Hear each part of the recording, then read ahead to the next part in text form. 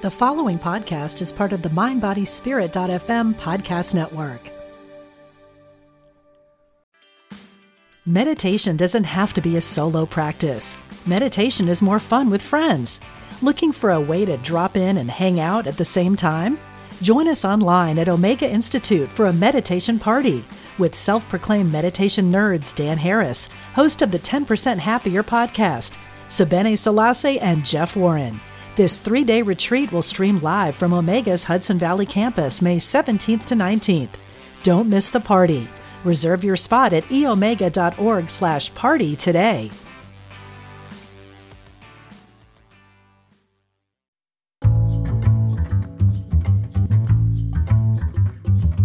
Welcome to Dropping In from Omega Institute, a podcast that explores the many ways to awaken the best in the human spirit. I'm Callie Alpert. Dropping in today, Tracee Stanley. Tracee is the author of Radiant Rest, Yoga Nidra for Deep Relaxation and Awakened Clarity. She's the founder of Empowered Life Circle, a sacred community and portal of practices and tantric teachings, inspired by her more than 20 years of study in the tradition of the Himalayan masters and Sri Vidya Tantra. Tracee is devoted to sharing the wisdom of Yoga Nidra, meditation, self-inquiry, nature, ritual, and ancestor reverence. As host of the Radiant Rest podcast, she celebrates the rituals of rest, sacred dreaming, and self-care. First of all, Tracee, thank you for joining us today on Dropping In. It's so nice to see you. Thank you for having me. My pleasure. So, sleep is something that most humans do at the end of their day, but I'm curious about the difference to you between sleep and rest. That's a great question.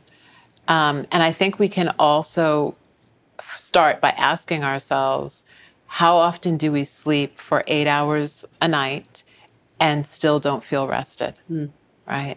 And so rest to me is this place of non-doing. It's a place where there's the power of kind of inertia, even lethargy, that helps us to ground and to let go. And rest and sleep are not necessarily the same. Right. So the question really is, how do I become more restful in my daily life so that when it's time to go to sleep, I'm not so exhausted that I wake up unrested? Do you have a sense of why it is that it seems like it's often a badge of honor to be tired? I'm working so hard, I'm spending so much time with my family, as if there's something that people are earning by not sleeping or resting properly. It seems like that's pervasive in our culture. Do you agree? I absolutely agree. I think the dominant culture wants us to be productive, right? And if we're not productive, we're not valuable as human beings, right? So being able to do more and be more is celebrated. And if we look at someone who feels like they're doing less because they're resting or they're practicing self-care, it's a question of, oh, this person is lazy. So which would you rather have in society, the label of lazy or the label of, oh, I'm really valuable because I'm productive and look at all the things that I have accomplished? And when we accomplish without resting, then we become sick, right? It creates dis-ease in the body and dis-ease in the mind. And I can't tell you how many retreats I've taught and workshops I've taught where people come in and say, I'm so bone tired. I feel the exhaustion, and I feel like if I don't change something in my life, that I'm actually going to collapse. So this is very pervasive. It's something that needs to change. I feel like it is slowly changing. There's a lot of people talking about the value of rest. People like Tricia Hersey from the Nap Ministry, people like Octavia Rahim are talking about it. I've obviously written about it in my book, Radiant Rest. But I think rest is something that we are all worthy of, and it is something that we really need to reclaim. And we need to kind of stop the narrative that the more I do, the more I'm worth.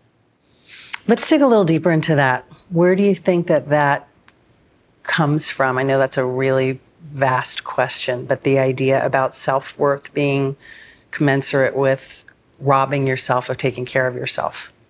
Well, I think we can probably trace it back to the invention of the light bulb, right? And the industrial age. And this time when prior to that, we were really in connection with our circadian rhythms. It's like the sun went down and it was time to finish working because there was not any light. And when the light bulb was invented, it extended the workday and it created this age of production, right? And the more production there was, all of a sudden there was more money, right? And so I think that over time, we've just become ingrained in this idea that we need to keep going. We don't listen to the cycles of nature. We don't even notice the cycles of nature because we're always working. And we have different technologies that allow us to keep pretending that it's actually daytime. And I think also the cell phone, the invention of the cell phone. I mean, I remember when I got my first cell phone in, I think it was like 1995, Like and I had big. this huge thing that was like a brick. And at that time, it was like, you know, if you didn't answer the phone, you had to be cognizant because it was so expensive. Like you didn't use the cell phone. And so now we are available and expected to be available 24 hours a day. I can't tell you how many people I know that sleep with their cell phone underneath their pillow, right? And so if you're available 24 hours a day, you are in this mode of vigilance. You're in this mode also of fight or flight because you're waiting for the ding, you're waiting for the phone to ring, you're waiting for that important email. And I think that this has just become a way of life that, you know, the powers that be want us to be in that mode because they can continue to sell us things. They can continue to keep us in kind of the rat race of being productive and never resting. Because when we rest, we're actually in more connection with our inner guidance, our inner voice, our inner wisdom, what we really want to do from our heart space and not from a place of this X, Y, and Z is telling me that this is what I should be doing in order to be valuable. That's something that continues to baffle me often, is that it seems that the more available we are for everyone else, and it seems like it's a societal compulsion to be so, the less available we are for us. Yeah, absolutely. Why do you think we've gotten so far away from it? Beyond the productivity and the culture of currency. That's an interesting question. I mean, I feel like there's too many distractions. Yeah. You know, there's too many things to do. There's too much to acquire. There's too much of, if I don't do this, I'm going to miss out. There's too much competition. Well, this person has that and I want that too, right? There's too much looking outward for value as opposed to looking inward. And the more we kind of focus our awareness externally, the more we feel like we need to grab things in order to be able to be valuable. We still have a little to learn, don't we? We all have a lot to learn. You've talked about the cultural blocks and the right to rest. Not only is it pervasive overall that often people believe that they have to earn the right to rest, but that it's especially that there's cultural blocks that are more pervasive with women of color, for example, where it's construed as lazy if one takes rest. Can you speak to that a little bit? And what kind of education does society need to wake up, as it were, to that awareness? Well, I think it's always best to kind of start within oneself to notice what happens inside of my body when I think about the idea of resting. What resistance do I feel? What messages did I get as a child about the worth of rest and my deservability to have it? That's A. And then next is this idea that, you know, Black people have been told for eons that they're lazy, right? And we have to think about the fact that people were brought to this country as forced labor and being enslaved. And so there is something, I would say, in my DNA as a Black woman that speaks to this idea that my ancestors could have lost their lives if they were caught resting, right? And so it's a two-sided coin. It's one that there's something in my DNA that I can viscerally feel that says it's not safe to rest, because if I'm caught resting, I could be harmed, right? And then there's the other piece of what happens in society today, which is basically, I don't want to be seen as lazy. So I'm not going to rest because I know that there is this trope out there of people of color being lazy, not working hard enough, living off some sort of a dime or government assistance, whatever that is an absolute lie and untruth, but that's what's out there. So I think being able to look within yourself first to see what biases are you holding around rest for your very own self and for your own family. Because the more you kind of have this inner oppressor, the more you are going to be judging others for resting.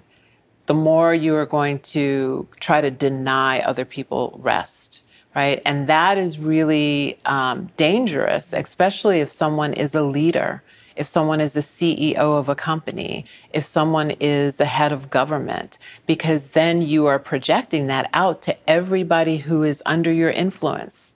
And so that's what I would say, is that start within, look at your biases within yourself, outside of yourself, and try to reframe if that's something that you really care about doing and being awake. To that point, is there anything that you would like to see society reframe in a larger way? Well, I think it's kind of happening.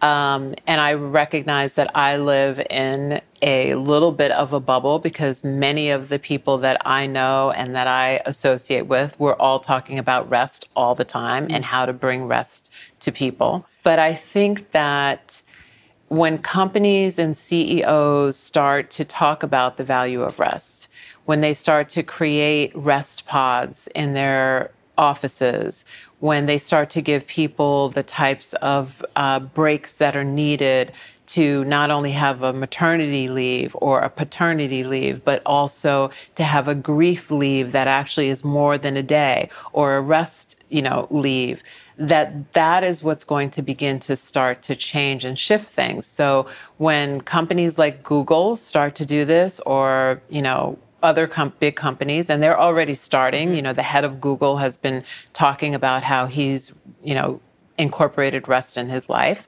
that's when it will start to trickle down. But I don't think it will happen fast enough unless all of us who understand the value of rest actually decide to say, okay, I know I'm not a teacher of Yoga Nidra, or I'm not a teacher of rest, but I can share how important rest is to one person in my life, to one beloved. And then I can allow myself to invite that person into resting with me and starting to normalize this idea of rest. And I think that shift is happening. I know, early on, people would say, wow, I can't believe you're so brave to have an automatic responder on your email that says, sorry, I'm resting. I'm not going to return your email or your phone call right now. And, after the pandemic, 3 years later, I see that responder coming, all the time back to me when I send an email out. So just little things like that, I think, can help to spread, oh, I can give myself permission to not answer emails for a weekend and let people know that I'm resting.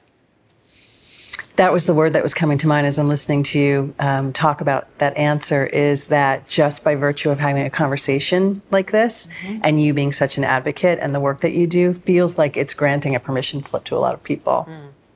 I'm curious about how you came to caring about this topic so much.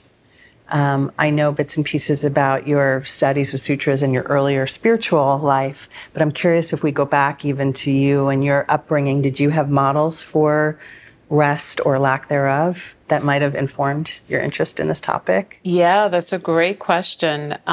So luckily, my dad, one of his favorite sayings was early to bed, early to rise, makes a man healthy, wealthy, and wise. I don't know, I could count, I don't even know if I could count the number of times I heard that growing up. And what I saw from his modeling was that when the sun went down, he was ready for bed. He was in bed at 9 o'clock with my mom. There was no like late night anything happening. And so when he was going to bed, he was very strict. He was a disciplinarian. Everybody was going to bed. And of course, this is before, we had devices. And there was no TV after a certain time. It was time to sleep. And then in the morning, it was time to wake up. So in some regard, he was actually in tune with the circadian rhythm because he would wake up early. He would go to bed pretty much right after the sun was going down, maybe an hour or two after.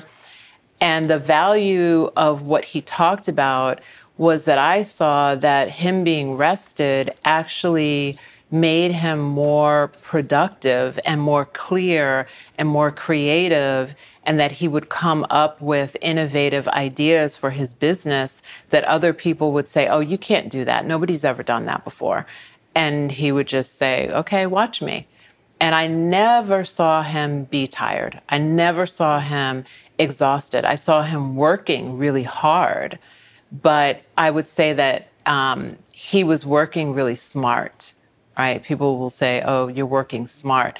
That's how he worked. And it paid off for him in many different ways. So in keeping with your dad's traditions and everything that you learned as a kid, do you think that your expertise in your career now is based on that from a conscious choice or by osmosis? I think in the beginning, it was a little bit like I wanted to emulate my dad. And then I think once I got older, I was never interested in going out, right? I'm introverted, number one. So I was never interested in going out, and I always loved just being up early.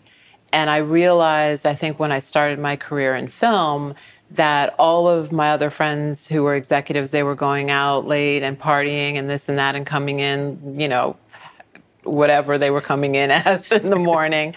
And I always felt like that was a real gift to be able to wake up early, to be okay going to bed early, not feeling like I was missing out on something by not going out.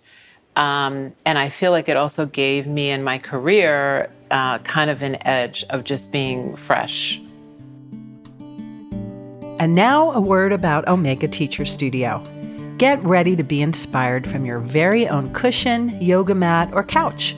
Omega Teacher Studio brings your favorite teachers direct to you, live and online, from their studios for 1+ hour classes on topics that matter the most. They're easy to fit into your schedule and affordable too. Learn more at eomega.org/studio.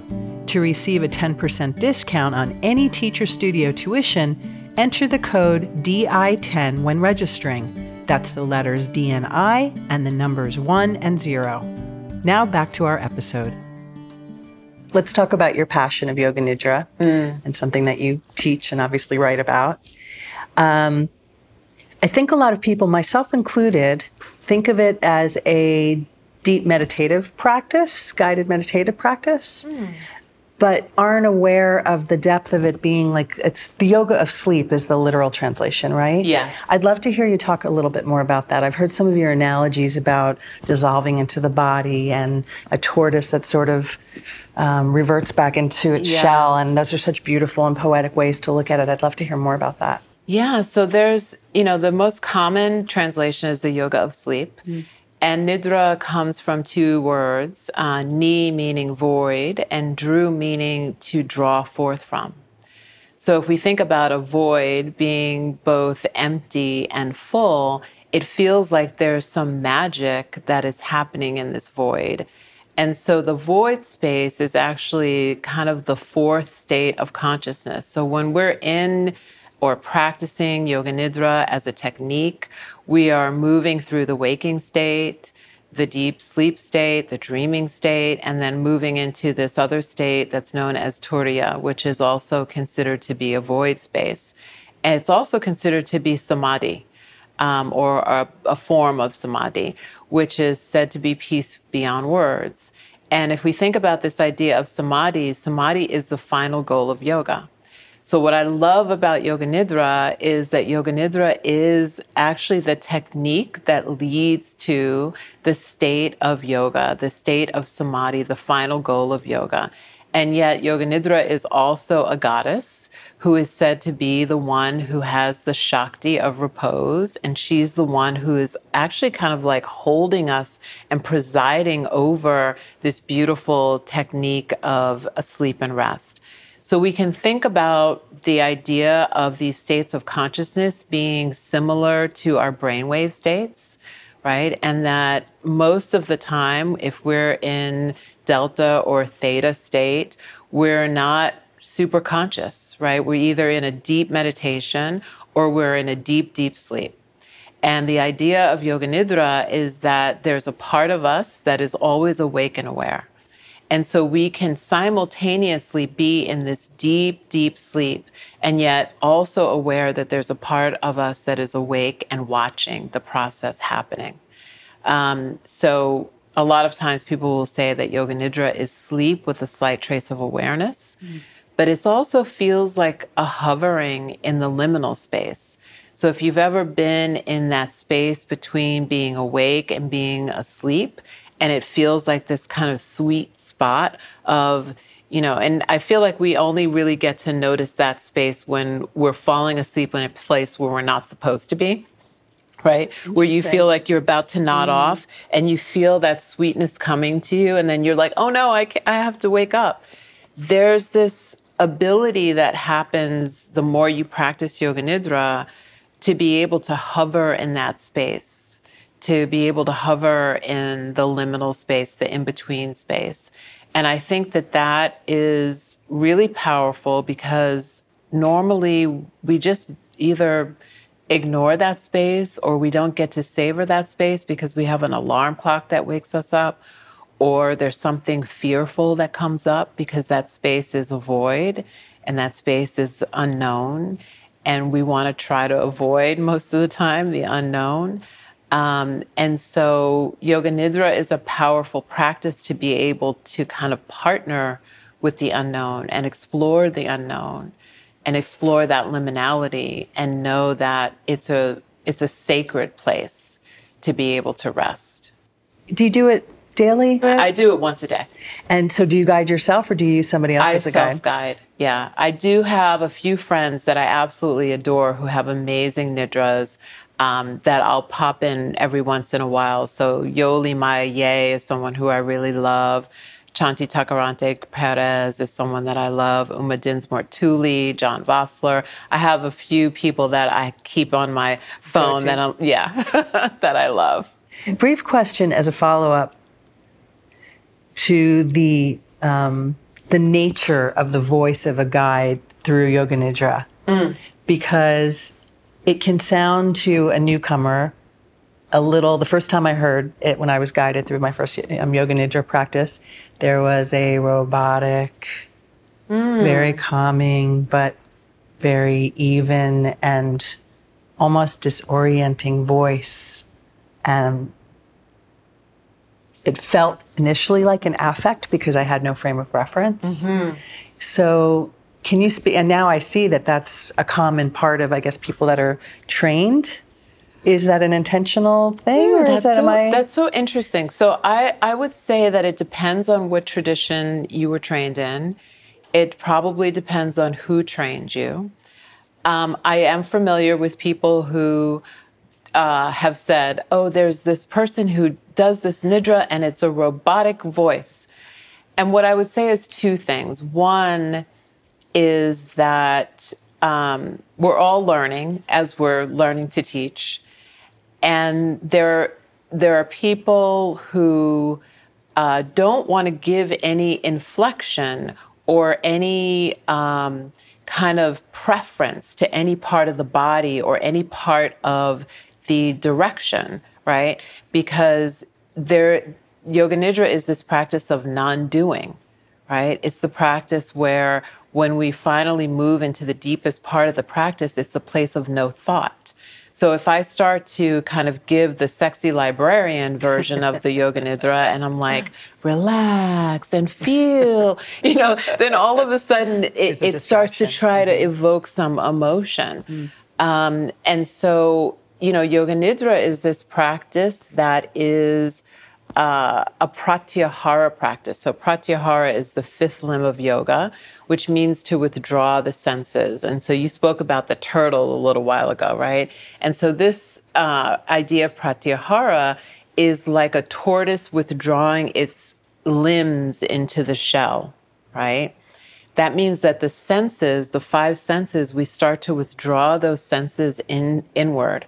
One of the other really beautiful definitions of pratyahara that comes from Swami Vedabharati is that it is the withdrawal of the senses so that we can re-assimilate into our true nature. So we don't want to do anything that is going to distract from reaching that or touching that or glimpsing that true nature. And so that's why I think a lot of times the voice can sound robotic to people. And I think that when you're practicing Yoga Nidra, or if you want to try Yoga Nidra, I highly recommend listening to a couple of voices and feeling into, oh, yeah, this is a voice that I can listen to. Because if you're constantly judging the voice or the voice is annoying you, you're not going to be able to deeply rest. I think the other thing about the voice is this idea of transmission, right?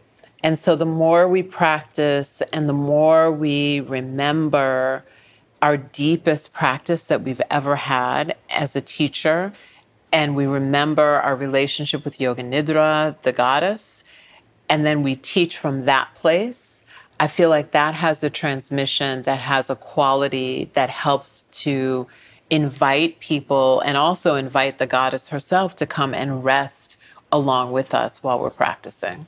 To the point about our truest essence, our inner being, self-inquiry is a big part of what you teach and advocate for. I'm curious where you are with your own self-inquiry practice. Is that an ongoing thing? Every day. Yeah? Every day. Yeah. What does it look like for you? It looks like for me asking the question, what is the most important question that I want to or need to ask myself? And what is the question that I don't want to ask? And those are the questions that I sit with. Don't want to ask because that's where inner narrative, Yeah, where's the resistance? Mm-hmm. Where's resistance showing up? Where are the obstacles showing up? What is my soul's whisper asking for? I have a practice that I do daily called mind mapping. And one of the little bubbles in the mind map is looking at the obstacles. And then the other bubble, there's a few bubbles in the mind map, is what is the whisper of my soul saying right now? And so that leads to a lot of different kind of inquiry within the day. Do the answers differ that much day to day? Oh, yeah. Oh, yeah. Sometimes the obstacles stay the same and you're like, okay, I need to keep working on this. And sometimes you get surprised by what comes through. It's a really beautiful practice and it's a great way. It's just one of my rituals that I use to start the day. So you have been in deep writing world. You have a book that's coming out September 2023 with Shambhala Publications. It is, yeah. Would you like to share a little bit about it, what we can expect? Well, I would say that it is a continuation of practice and exploration of that liminal space. And, Yoga Nidra, as well as yoga, of course, is all about finding the true self and touching the true self. So one of my favorite yoga sutras is Sutra 136, Vishoka Vajrotishmati, that talks about this place within us, within each of us, that is effulgent, that is more brilliant than 1,000 suns, And it's a place that is beyond all sorrow. It's a place that's beyond all conditioning, that was there before we had a name. It will be there when we no longer have a body. And to me, that is why I practice yoga, because I want to know that place. Yoga Nidra is a beautiful practice to be able to know that place. And yet there are other practices that I feel help us to kind of unwind and dismantle some of our thinking and the way we beat ourselves up and the way that we hold on to things from the past. And so this book is really a book of a little bit of memoir, and at the same time, it's filled with practices that I have done and that I have taught over the last 25 years that help us to find that freedom, that help us to find that place within us that is really, truly who we are. And that's the book. Just that? Just that. Just the few practices that I have, to be able to share. Finally, I have 3 questions that I like to ask everybody that visits us on Dropping In. The first one is, I'd like to grant you one wish for our listeners and viewers. What would it be? Well, I think that my one wish would be that you find that seed within your own heart, within the cave of your heart, that contains the entire cosmos, and that you realize that we are all connected, and that you drop all of the things that keep you from being connected and keep you in the illusion of being separate. What's one thing you wish for yourself? One thing that I wish for myself is freedom and liberation. And finally, what is something that you'd like all our listeners and viewers to take away from this conversation today, if nothing else? If nothing else, the importance of rest, and to really consider, to contemplate, what is your relationship with rest? What is your resistance to rest?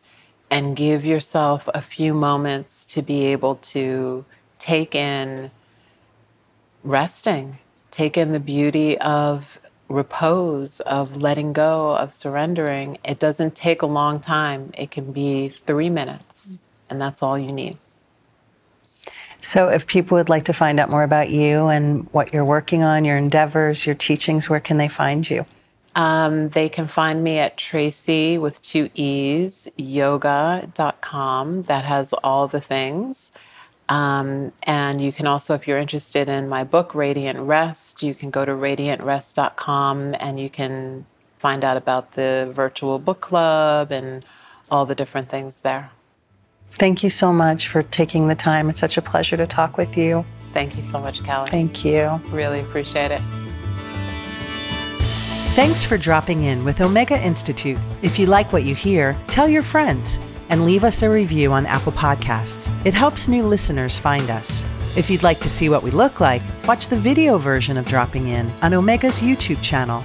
Dropping In is made possible in part by the support of Omega members. Omega members enjoy a host of beneficial experiences when they donate to help sustain Omega's programming. To learn more, visit eomega.org/membership and check out our many online learning opportunities featuring your favorite teachers and thought leaders at eomega.org/online learning. I'm Callie Alpert, producer and host of Dropping In. Our video editor is Granell Knox. The music and mix are by Scott Mueller. Thanks for dropping in.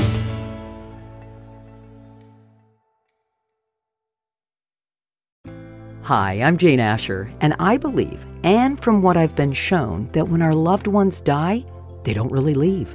They just slip into the next room. On my podcast, I explore the bigger picture surrounding life on Earth and what follows when we do die. I speak with authors, friends, transition specialists, and other experts about every facet of death, dying, grief, hospice care, cultural traditions, and also our beliefs about that final journey and what we may end up facing. Please join me on The Next Room on the MindBodySpirit.fm podcast network or wherever you get your podcasts.